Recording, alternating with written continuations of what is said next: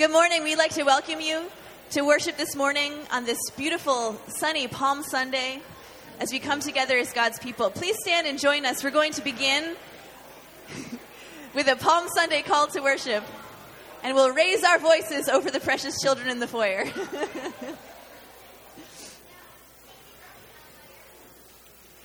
As the time came for him to be taken up into heaven, Jesus resolutely set out for Jerusalem. People spread their cloaks in the road, while others cut up branches from the trees and spread them on the road. When he came near the place where the road goes down to the Mount of Olives, the whole crowd began joyfully to praise God in loud voices for all the miracles they had seen. Blessed is the King who comes in the name of the Lord. The crowds that went ahead of him and those that followed shouted, Hosanna to all.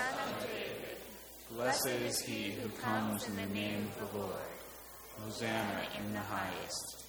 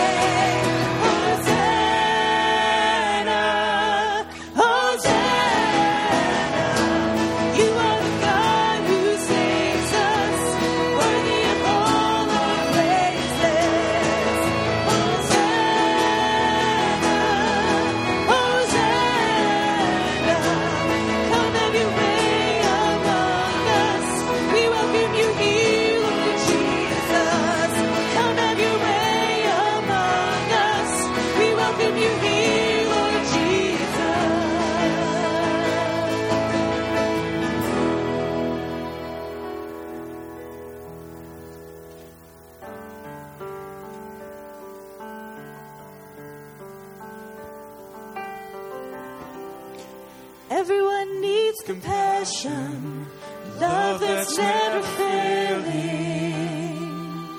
Let mercy fall on me. Everyone needs forgiveness, the kindness of the Savior,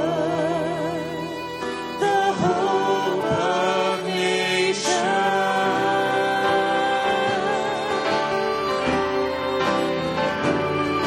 My Savior, He can move the mountains. My God is mighty to save. He is mighty to save forever. Author of salvation, He rose and conquered the grave. Jesus conquered the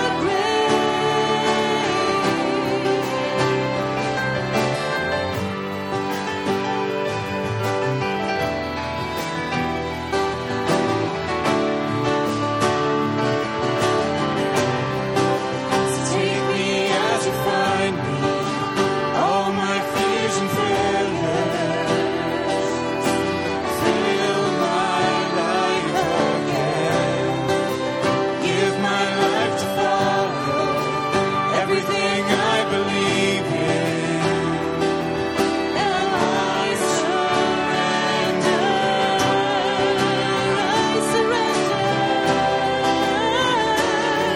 My Savior, He can move the mountains. My God is mighty to save. He is mighty to save forever. Author of salvation, He rose and conquered the grave. Jesus conquered the grave. Shine your light and let the whole world see. We're singing for the glory of the risen King. Jesus, shine your light and let the whole world see. We're singing for the glory of the risen King. My Savior, He can move the mountains. My God is mighty to save. He is mighty to save forever. Author of salvation, He rose and conquered the grave. Jesus conquered the grave. You're my Savior. You can move the mountains. God, you are mighty to save. You are mighty to save forever. Author of salvation, You rose and conquered the grave. Yes, You conquered the grave. Shine your light and let the whole world see. We're singing for the glory of the risen King. Jesus, shine your light and let the whole world see. We're singing for the glory of the risen King.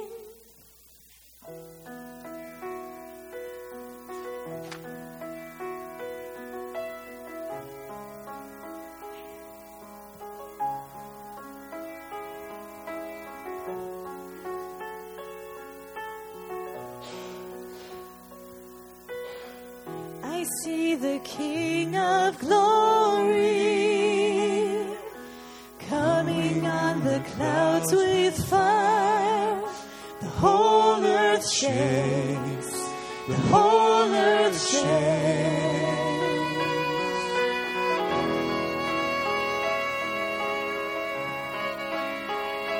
I see His love and mercy washing over all our sin. The people sing. The people sing. Hosanna, Hosanna, Hosanna in the highest. Hosanna, Hosanna, Hosanna in the highest.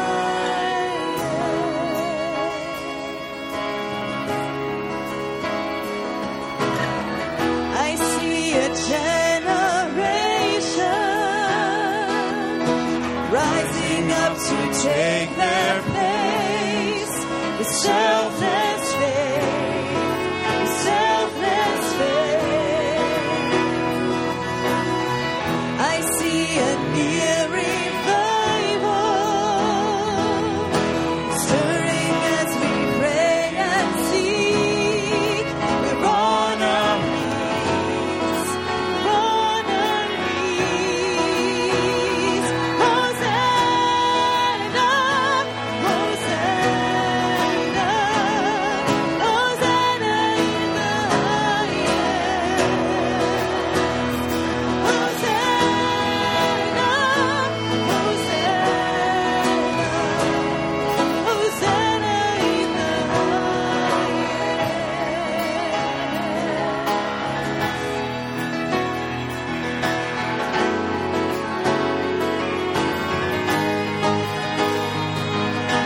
Heal my heart and make it clean.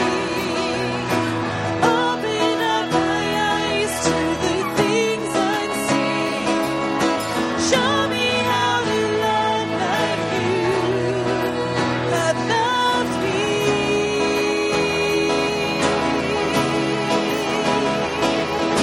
Break my heart for what brings joy.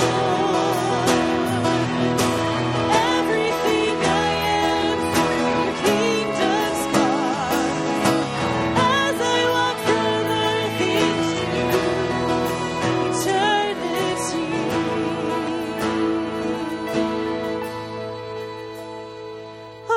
Hosanna, Hosanna, Hosanna in the highest. Hosanna, Hosanna, Hosanna in the highest. Hosanna, Hosanna, Hosanna in the highest. Hosanna, Hosanna, Hosanna in the highest. Hosanna in the highest. Hosanna in the highest.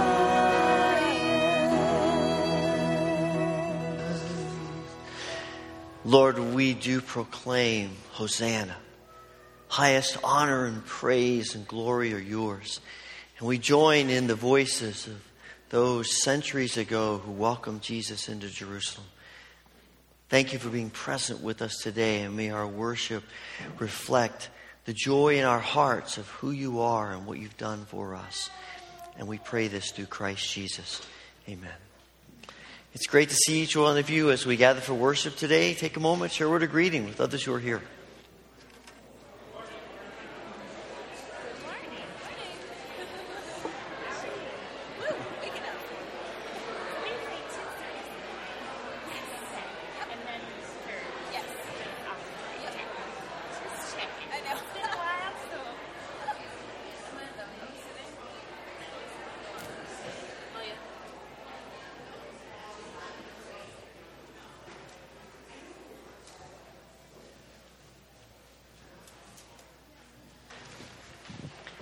You know, standing in the back when we were starting today, and it was kind of noisy, and the kids were excited, and it was a little hard to hear.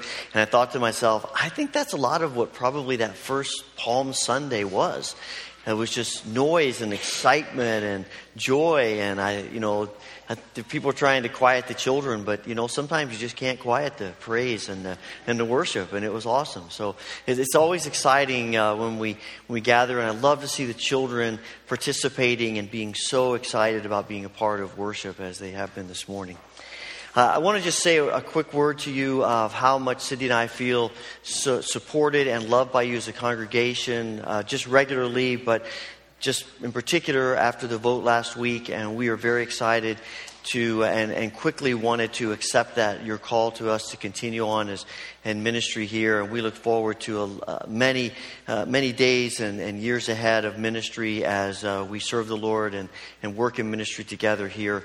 And we just want to thank you for your love and support, and we're encouraged by that. And thank you for your prayers as well for us and for the whole staff. And we're excited about ministry in the future. There are a few things I want to highlight here in the bulletin tonight. 5 o'clock, the choir is presenting the Rudder Requiem, which is moving us into the beginning of this Holy Week, and we hope you'll join us. It might be a new experience for some of you, but I think it will be a powerful time as God speaks to us through this music. Also, you see that next Sunday being Easter, we have some need of teachers and aides for Children's Church and during May. And if you can help with that, it'd be greatly appreciated. Also, there's an insert in your bulletin about working in the nursery, May through September, primarily while college students are gone. And any help and assistance you can give with that would also be greatly appreciated. We are welcoming you to donate plants for next Sunday for Easter. And you see information in the bulletin about doing that. This is the beginning of what the church calls Holy Week, and there are some special things going on, as you see in the bulletin. We'll not have any activities on Wednesday night of this week, but Thursday is our annual Maundy Thursday service at 7 o'clock, and this is a time for reflecting. It's a very quiet, contemplative service as we ponder that last night of Jesus' life with his disciples. We will share communion together. We will also have a service of tenebrae, of lights, and the reading of the scriptures that lead up to the death and burial of Christ. We hope you can join us. Friday, we are again offering the Journey to the Cross event that will take place in the church gym directly behind us here. You can come anytime between 10 in the morning and 6 in the evening. And it is just a walkthrough of destinations there. The gym will have stations and places where you can come, each of them representing events in those last hours of Jesus' life. And so we invite you to be a part of that. You can stay as little or as long as you want. As you see from some of the pictures, they're a little bit dark, but we welcome children to come as well. You probably want a little supervision if they're young children, but we are especially preparing some materials for children to participate. So we hope that you will be able to join us anytime between 10 and 6 on Friday. And then, of course, next Sunday is Easter, a day of services on Easter. And note the schedule. We'll begin at 7:45 with a service here, and that will center around baptism. And we have some folks who are going to be baptized next week. A breakfast up on campus will follow afterwards, and then our worship service at 10 o'clock here in the sanctuary. So we hope you'll be able to participate in that. I do want to mention that Lyndall Hutton, after a lengthy illness, died yesterday afternoon. And I know that we want to pray for his family. The memorial service for Lyndall will be held in June, and that will coincide with a committal for Ruth as well. And so that will be later. But there is going to be visitation this week where you can meet with the family. They will be at the Copeland-Williams Funeral Home Wednesday evening, 7 to 9, and Saturday, 2 to 4. And we'll post that on the church website and also on the Copeland-Williams Funeral Home website as well. Wednesday, 7 to 9, and Saturday, 2 to 4. We are always glad to give back to God in the ways in which He has blessed us.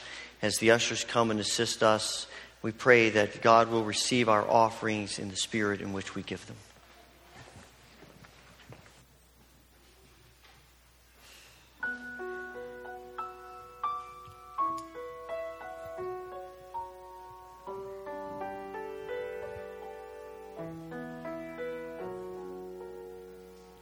Our holy Jesus,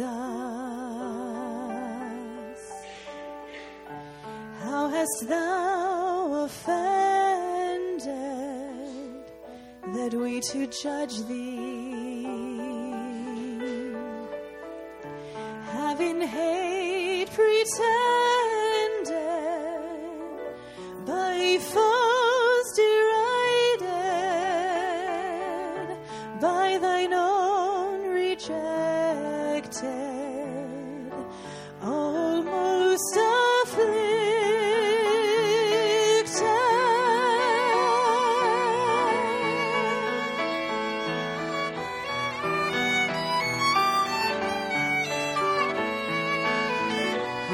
was the guilty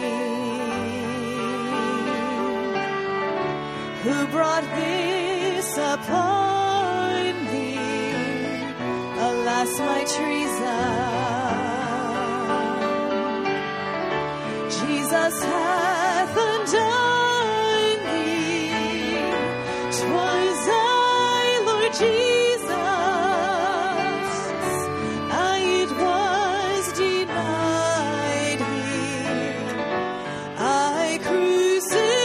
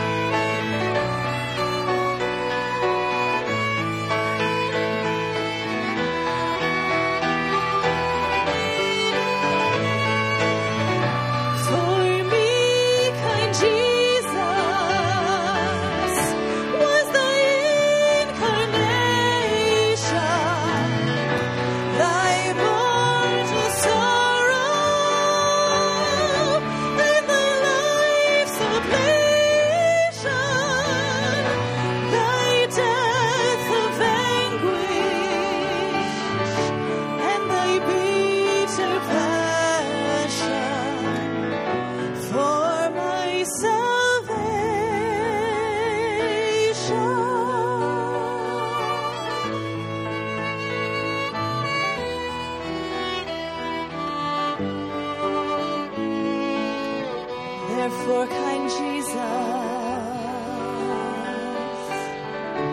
since I cannot pay thee, I do adore thee,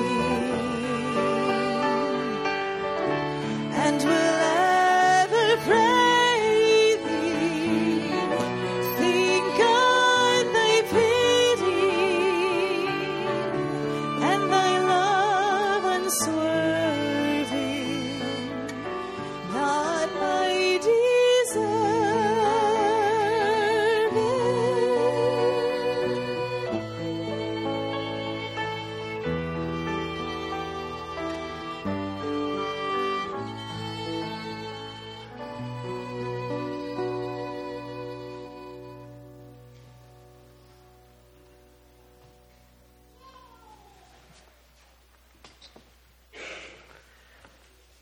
As we come to God in prayer, the altar rail is open if you would like to come and offer your prayers to our holy God.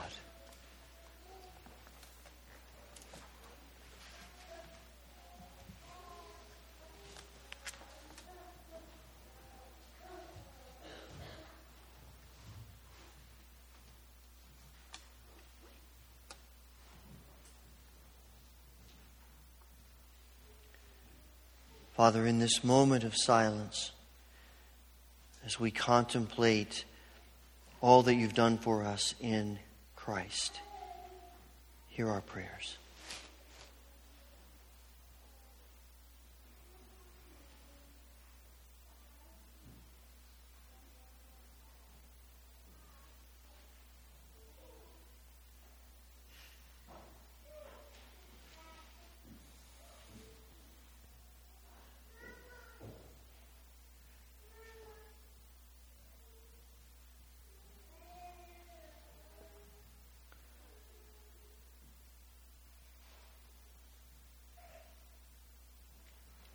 Eternal God, we come before you with a mixture of feelings and certainly a need to confess our sins to you. We hear of the sufferings of Jesus and yet so often resist hardship for ourselves. We set high expectations for others, but resist them for ourselves. We clamor for attention for our needs, but are often unfeeling about the needs of others.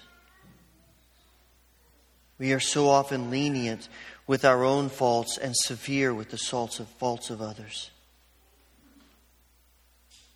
We are weak when things go poorly, self-satisfied when they go well. We are quick to speak and slow to listen. We often judge on outward appearances before discovering the character within others. Father, be patient with us. Continue assisting us as you shape us into your image. Forgive our selfish ways. Lead us onward as we follow you. And Father, make us ever aware that you extend your graciousness and your love to each of us. Father, we cannot pray for ourselves without praying for others. This morning, Father, we pray for those who are in need today. We think of Lyndall's family. We ask that you would comfort them in their grief and help them to know your mercy and grace upon them. We pray for all who are grieving this day and ask for your mercy in their hearts. We pray, Father, for all who are struggling with concerns of health and issues that come to us in this fragile, difficult world. We pray for Jeannie and Donna and Bev, and for Edna and Linda, for Micah and Bob, for Bill, Crystal, Emily, and for others who are on our hearts today. We pray, Father, for our brothers and sisters who face such great persecution. We think especially of the Christians in North Korea, where the church is persecuted so severely. We pray that you would give to them strength, give them faith in the midst of great difficulty. We ask that you would help them to know of the support and love of us and their brothers and sisters around the world. We pray, Father, that you would help them to know your presence in the midst of very difficult circumstances. Father, we pray that you will make us people who love you as we love others. Open our hearts to the needs of this world. Open our hearts to the needs of each other. Give us hearts that are committed to serving one another. Father, thank you for Christ, who goes to the cross for us. As we move through this week, remembering some of these most significant events in the life of Christ, stir our hearts anew of your love for us, of your grace to us, of your mercy upon us and the whole world.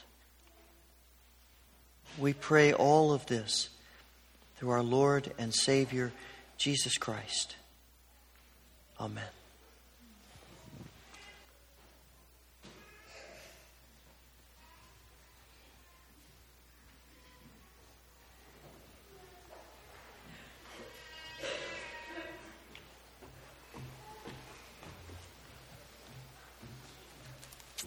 After our scripture reading, children's ages 2 through 4 can be dismissed for children's church and kinder through 3rd grade for junior church. Our scripture reading today is from Luke chapter 22. Can you please rise for the reading of the gospel?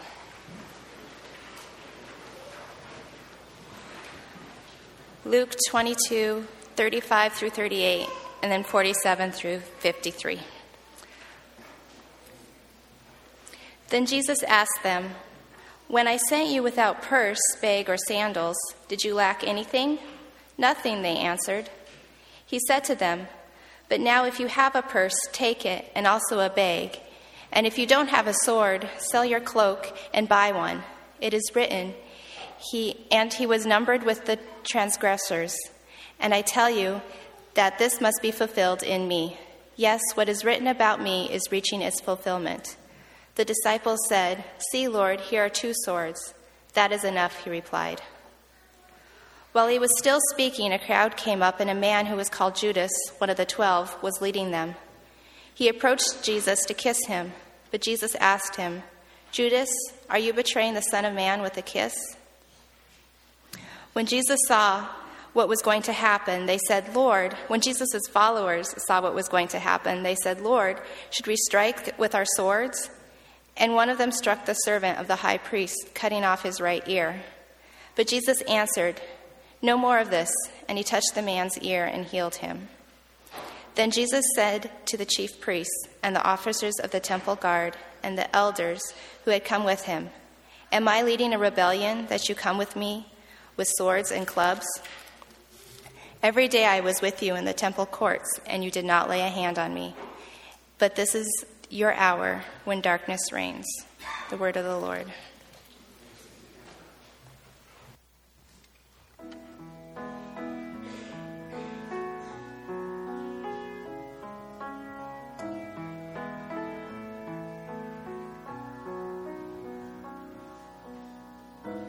Oh Lord, you've searched me.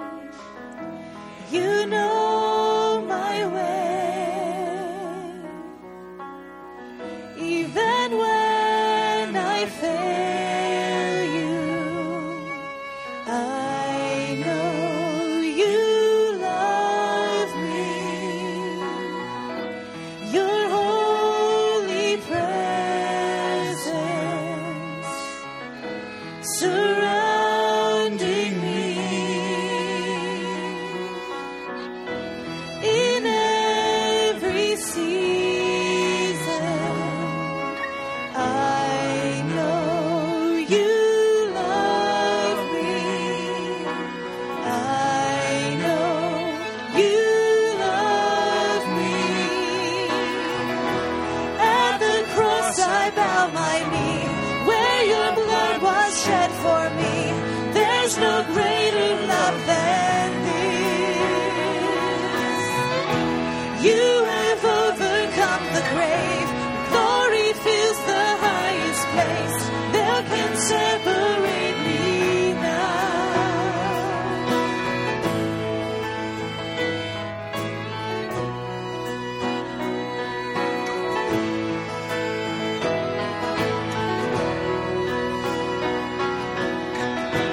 You go before me. You shield my way. Your hand upholds me. I know you love me. I know you love me. At the cross I bow my knee, where your blood was shed for me. There's no greater love than this. You have overcome the grave. Your glory fills the highest place. What can separate me now? You tore the veil.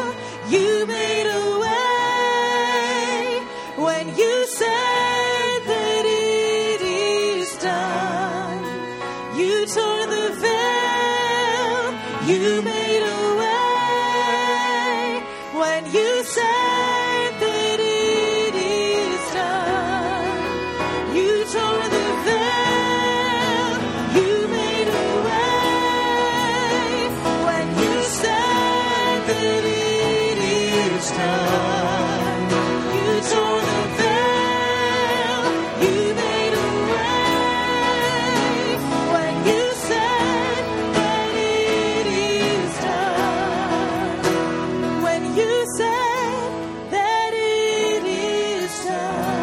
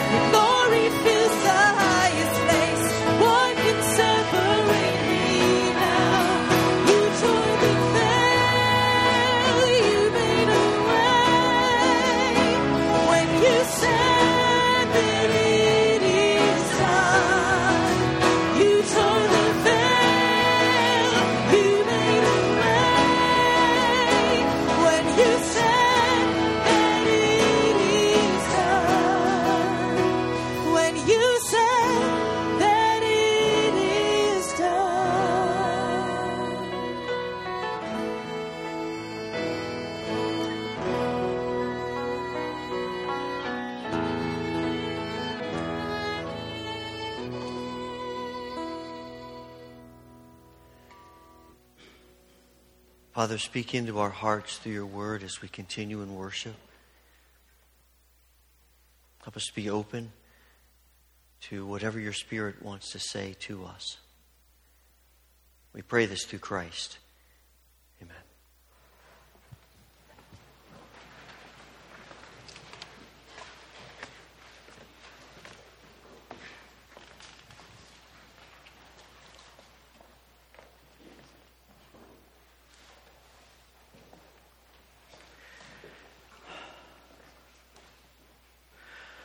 What do you do? How do you respond when a group of men surrounds a church, locks the doors, sets it on fire, and takes the lives of dozens of Christians worshiping inside? What do you do when Muslim radicals on motorcycles come into a predominantly Christian village on motorcycles and spray AK-47 gunfire indiscriminately, leaving a carnage of men, women, and children? How do we respond to that? In places of the world where that's a reality, sometimes people flee. Sometimes people stand and fight. Sometimes people just stand and take it.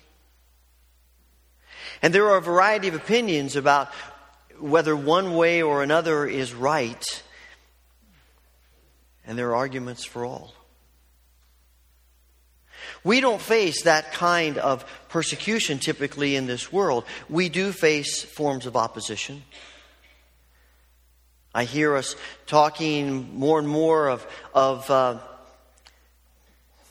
the way our government responds to being a Christian in the public world, and a sense of being limited about what we can say and what we can do, and feeling as though sometimes our voices are trying to be silenced. How do we respond to that? What's the right thing to do? Again, all kinds of opinions. And as we read through this passage in the 22nd chapter of Luke, for some people, this is a justification for how we respond. Jesus has gathered his disciples here in the upper room the last night of his life before he will be put on trial, tortured, eventually executed the next day. In this room, he's shared with them the intimacies of his heart and his passion for them, and his love for them, as recorded in the various Gospels. And Luke tells us that they share the Last Supper. He teaches them. And he comes to the end of their time in the room before they go to the Mount of Olives, and he will spend an hour or so in prayer, and then he will be arrested. Luke tells us that Jesus says to them, when I sent you out before, it's recorded in the 10th chapter of Luke, when I sent you out before, I told you, don't take anything with you. Don't take money, don't take supplies, just go. So when I sent you out like that, did you have any needs? They say, no, we didn't have any needs. He says, well, now when you go, if you have a purse, take it.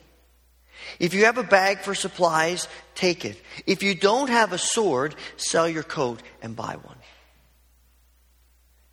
And people read that and say, this tells us that our first response ought to be to opposition, to fight. But is that really what Jesus means?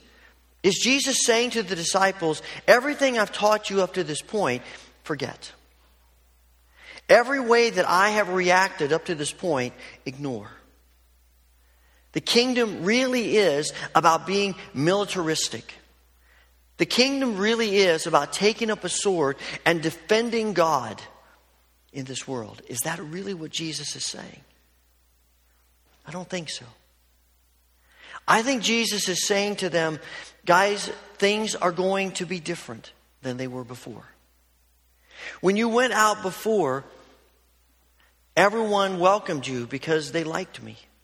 When the disciples go out in Luke 10, they're going out sort of as groupies to Jesus, the rock star.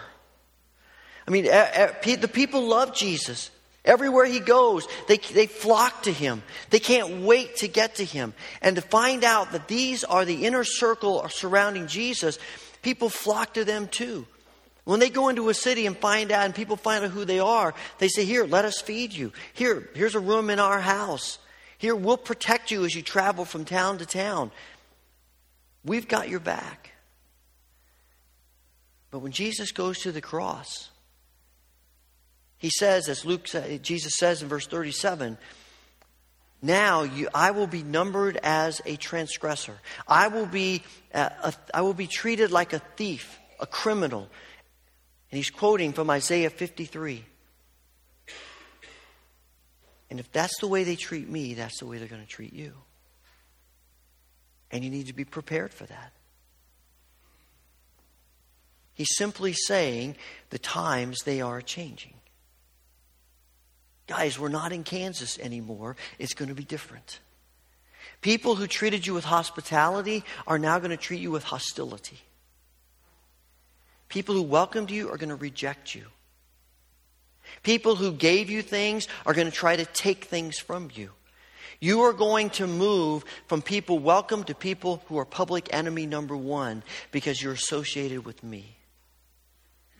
And you need to understand that. It's going to be different. You're going to need some money to take care of yourself. You're going to need supplies to take care of yourself. You're going to need some protection from animals and perhaps from thieves on the road who are not attacking you because you're a follower of me, but just because you happen to be walking on that road. Times are different. At the end of this section, and when he says, take a sword, if you don't have one, buy one. And the disciples say, look, Lord, we have 2 swords. And Jesus says to them, that's enough. Now, for a long time, I interpreted that as, okay, that's good, guys. 2 swords are fine. We're good. If Jesus thinks 2 swords are going to protect them from the mob that's coming to arrest him, as they describe a few verses later that have swords and clubs and all kinds of things, he's crazy. 2 swords aren't going to do anything for them, much less to do anything about the entire mechanism of the Jewish leadership and the Roman Empire. Jesus is not saying that's enough swords, that'll be fine. He's saying that's enough talk about swords. In fact, the Message interprets this, translates this, look, Lord, we have 2 swords. And he says, enough sword talk. That's good. Stop talking about swords. It's not about swords. You totally missed my point. They're going to get it later, as we see in the book of Acts, but right now, they miss it completely. Isn't it interesting that he talks about money and supplies and swords, and the only thing they think about are the swords? And it's because we are trained, just as they are trained by our culture, to understand that strength rests in who has the power. We are strong when we have power. You get things done in the world when you have power. It's the people who have the might. It's the people who have the swords. It's the people who are the strongest and most powerful that get things done. They win. Their culture tells them that. Our culture tells us that. That's why just a little bit before this, in the midst of all that Jesus is telling them, pouring out his heart to them, they get into this argument about who's the greatest. Who has the most power? Who has the most clout? And Jesus, you see Jesus shaking his head. Man, when are you guys going to get this? It's hard because their whole culture is designed around who has the power. And our whole culture is designed around who has the power too. And we continually fall into the trap of believing it's about who has the most swords. And we don't pick up usually, as Christians defending Jesus, we don't usually pick up actual swords or guns. or weapons, but we have other swords. We use our tongues. We use our political clout. We use any way we can, who we know, how much we can accomplish, to, in essence, defend Jesus, the church, the kingdom. There are places in the world where people are persecuted severely, where they are doing much the same thing, just in different ways. There is a movement in parts of Africa of what is called not turning the third cheek. Jesus says, when your enemy strikes you on the right cheek, turn to him the left as well. And they're basically saying to their persecutors, you can hit us on the cheek once, and you can hit us on the cheek twice, but not the third time. You come at us the third time, we're not going to take it. We're going to fight back. And you need to know there are consequences if you come at us again. We're tired of taking it. And I think we need to be very careful about judging them. Even if we think that what that perspective is wrong, they're going through stuff that we know nothing about. Absolutely nothing about. And we need to be careful about how we judge them. But it's a natural human response to say, that's enough. There are places in the world where Christians are even taking this further, where they're becoming vigilantes. And in essence, in response to the persecution, they are persecuting their persecutors. They are terrorizing villages and leaving carnage, and quite frankly, it is evil. And that obviously is wrong. But we need to be careful about how we judge them, because we may not do what they're doing, but we still practice things in much similar ways. We still struggle with believing that the way you win, the way we do things, is to fight. And the reason we do that is that underlying this whole idea of the natural human response is to fight, is that the minute we are moving in that direction, the conversation becomes about rights. See, we're all about rights. But the most dangerous sentence in the world for a follower of Jesus is, I have a right to. That sentence is going to automatically lead us down a path that veers away from the cross and away from Christ. But it's one of our favorite sayings. Quite frankly, it's one of my favorite sayings. I have a right to worship any way I want to. I have a right to worship where I want to. I have a right to display Christian symbols on my desk. I have a right to wear Christian jewelry. I have a right to say anything I want to anyone about my faith. I have a right. And yes, we do have rights. We just choose not to take them, because Jesus doesn't take them. Paul writes to us and writes in Philippians, Jesus, who being in very nature God, every right to do whatever he wanted as God, did not grasp at his divine nature, but made himself nothing, humbled himself, and went to the cross. We have rights. We just choose not to use them because Jesus doesn't use them. And a follower of Jesus says it's not about rights. It's not about power. It's about trusting Christ. So we have this underlying assumption that persecution, opposition is abnormal. It's bad. And our goal is to eliminate it. Now, I'm not saying that we walk into persecution, that we're looking around for someone who will persecute us, and we try to find them, and then we incite them to persecute us.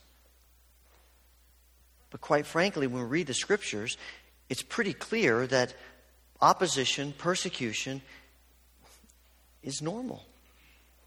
Jesus writes in Matthew's gospel, "You will be handed over to be persecuted and put to death, and you will be hated by all nations because of me."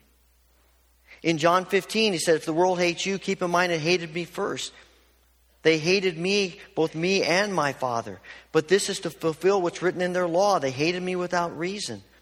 And Peter writes, "Dear friends, do not be surprised at the fiery ordeal that has come to you, as though something strange were happening to you."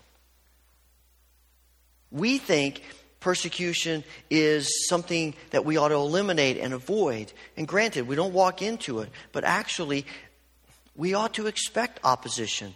We're fighting against the evil one. He has power in this world, and he's going to oppose us. And we ought to expect it. And when we have this mindset that it is completely bad, it's completely to be avoided, it ought to be something that we're trying to get rid of as much as we can, that it's wrong, we set ourselves up for failure. And we send a message to people who are being persecuted, something's wrong with you. You know, John Wesley used to say that he used to question himself, his relationship with God, if he hadn't been persecuted for a few days. Kind of a strange mindset about that. You know, if he realized that it had been 2 or 3 days since anyone had thrown a rotten vegetable at him or rocks or had tried to beat him up along the roadside, he'd stop and get on his knees and say, "Lord, what's wrong with me? Is something not right in my life that people aren't opposing me?" I mean, we're thinking he's out of his mind. And yet, Jesus says you ought to expect it. It's not abnormal, it's normal. The people in the world who face severe persecution might well be the most normal Christians in the world. We're the ones who are atypical. We have so much freedom that we're spoiled. We take it for granted. And we've come to believe that that is the way it's supposed to be. And we give thanks for our freedoms, and we are grateful to God for our freedom. But we don't want to take them for granted or send the message that this is normal.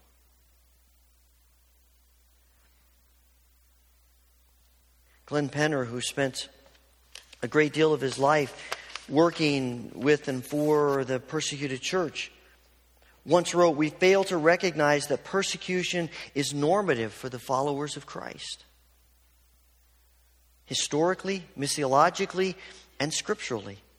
There's a clear scriptural link between persecution and discipleship. Indeed," he says, "there can be no discipleship without persecution.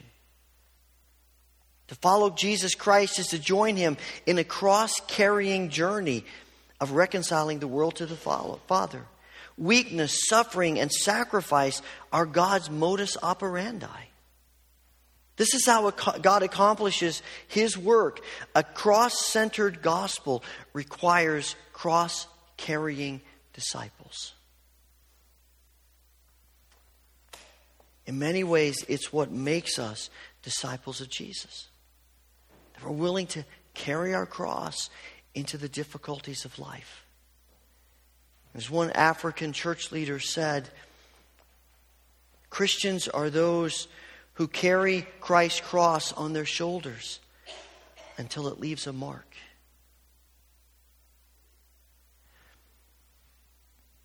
But what Jesus tells us here is not intended to create fear in us. It's intended to create an atmosphere of reliance upon God. He's intending to help his disciples realize that they're going to need to rely that much more on him because they're not going to be able to handle this on their own. You know, Peter says to Jesus, "Lord, I'll go with you to death." And Jesus says, "Peter, it's only going to be a few hours and you're going to deny you even know me. And you're all going to run. You don't realize how hard and difficult this is going to be. You need me. You need to rely on me." Unfortunately, too often we operate from a perspective of fear. I think that's why Peter draws his sword on the servant in the garden and he swings it, because it's out of fear that he does this. And we also respond out of fear. We feel like we have to defend Christ. We have to defend the church. We have to defend the kingdom, because if we don't, it's going to sink. It's going to disappear. We're going to be overcome. We're going to lose. We live with this sense of fear. And fear drives us to believe that we have to defend Christ, and we have to fight for Christ. And even if that means running over people for Christ. It's only when we're able to put aside our fear and rely on Christ that we recognize all of this preparation that we do, that Jesus is trying to instill in his disciples, this spirit of expectancy about opposition, is not so that we're ready to fight, it's so that we're ready to love. It's so that we're ready to respond in the way Christ does when opposition comes. Because the world isn't going to be changed by fighting. The world is going to be changed by loving. Anybody can fight. People do it all the time. That's the way most of the most common mindset of people in the world. You get your message across, you conquer, you win by fighting, by power. And Jesus says, my kingdom is not like that. My kingdom is about love. It's about forgiveness. It's about grace and mercy. It's a completely different perspective. And we're able to do this because we know Christ wins. We know that the kingdom is secure, even when it looks like it might not be. We know that the power and grace of God is stronger. And as Christians, our most powerful weapon is not our tongues. It's not our political clout. It's our love, our compassion, our forgiveness, our grace. It's trusting in Christ.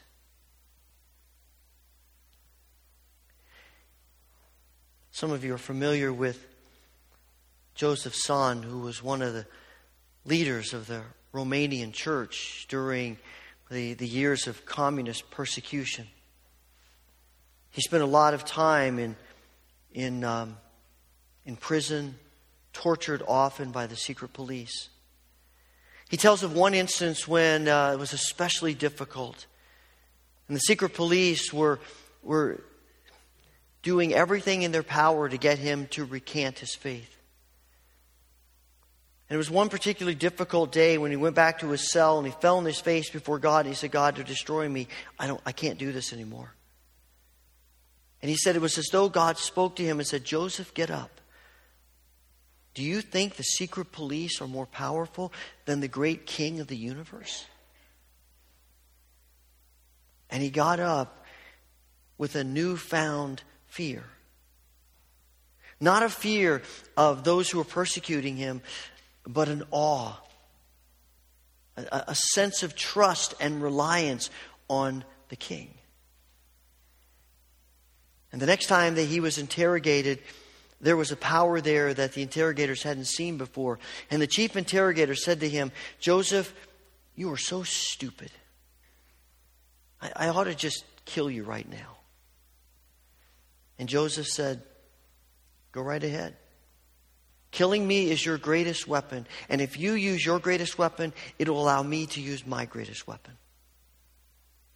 The guy said, what's your greatest weapon? He said, well, your greatest weapon is to kill me. And my greatest weapon is to die.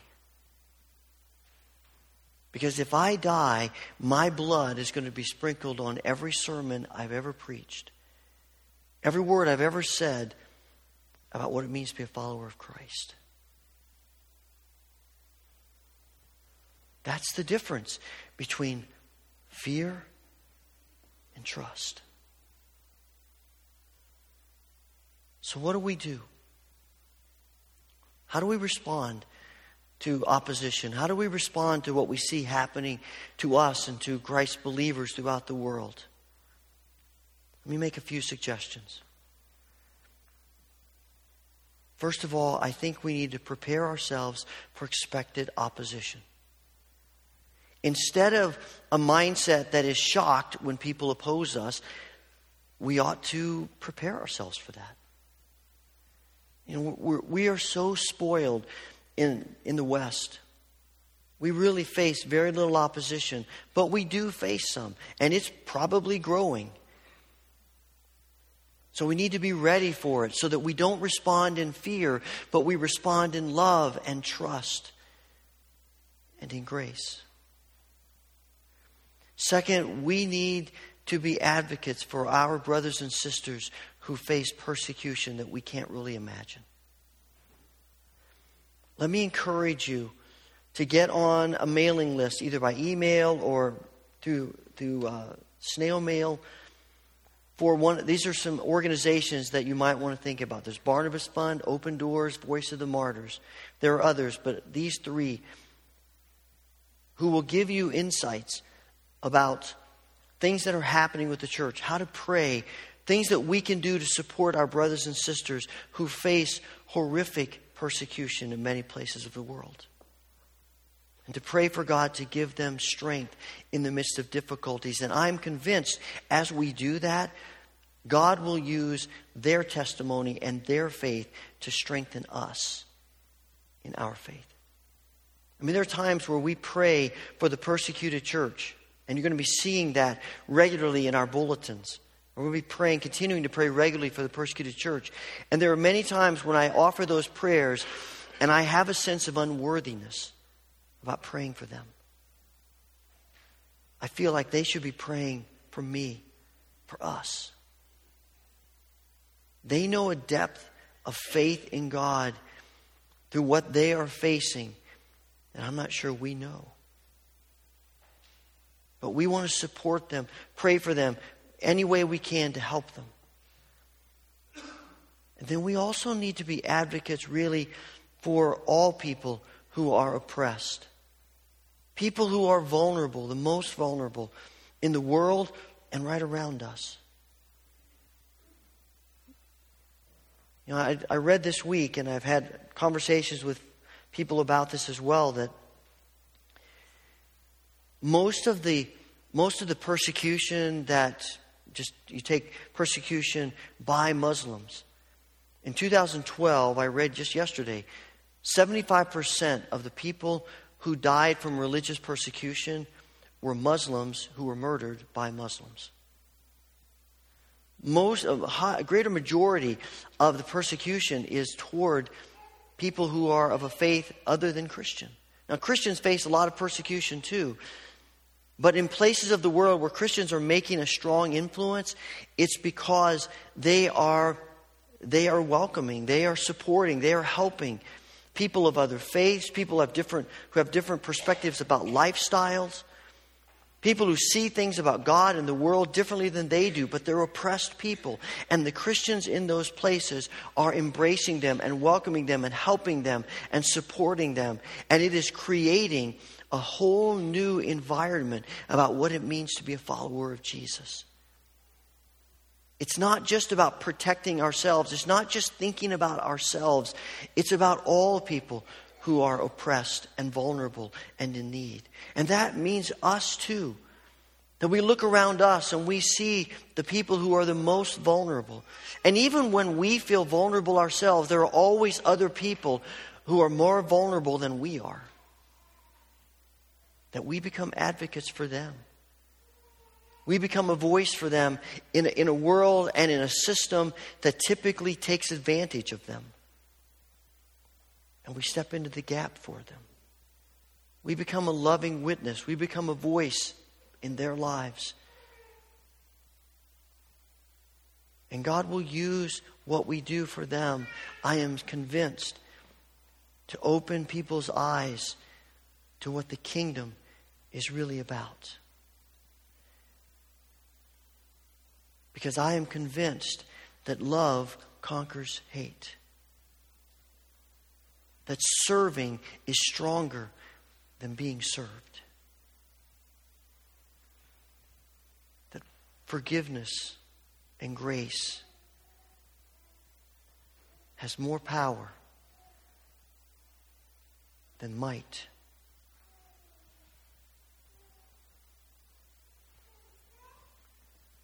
So this morning, each one of us has before us a call from God to prepare, to expect, to be a witness in this world in the name and grace and Spirit of Christ, who is defined in many ways by the cross. Father, we pray for your mercy. We pray for your power. We pray for your Holy Spirit to speak in us, through us.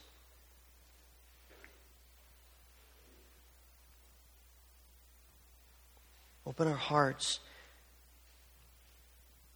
to trust you.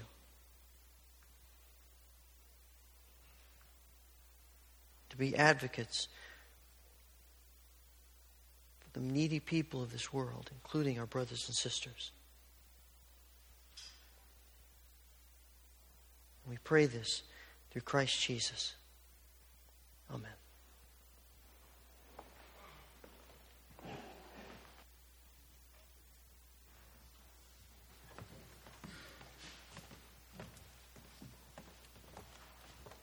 Please stand and join us as we sing together.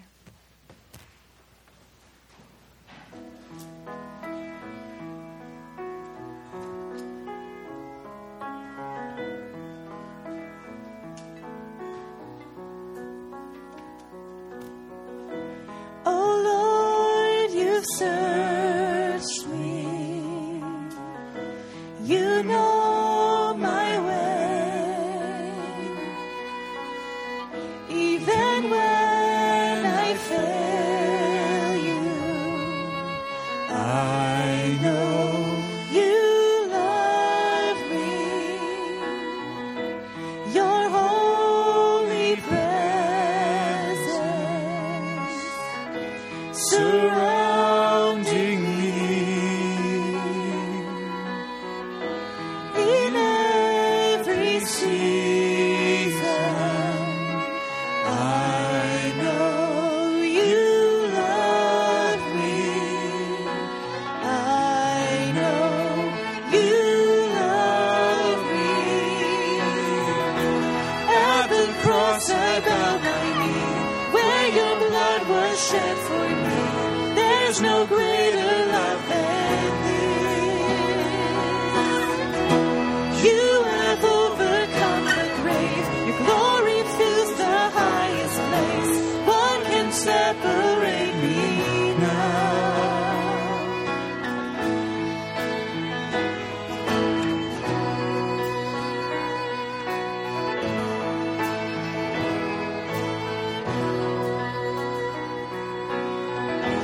You go before me. You shield my way. Your hand upholds me. I know you love me.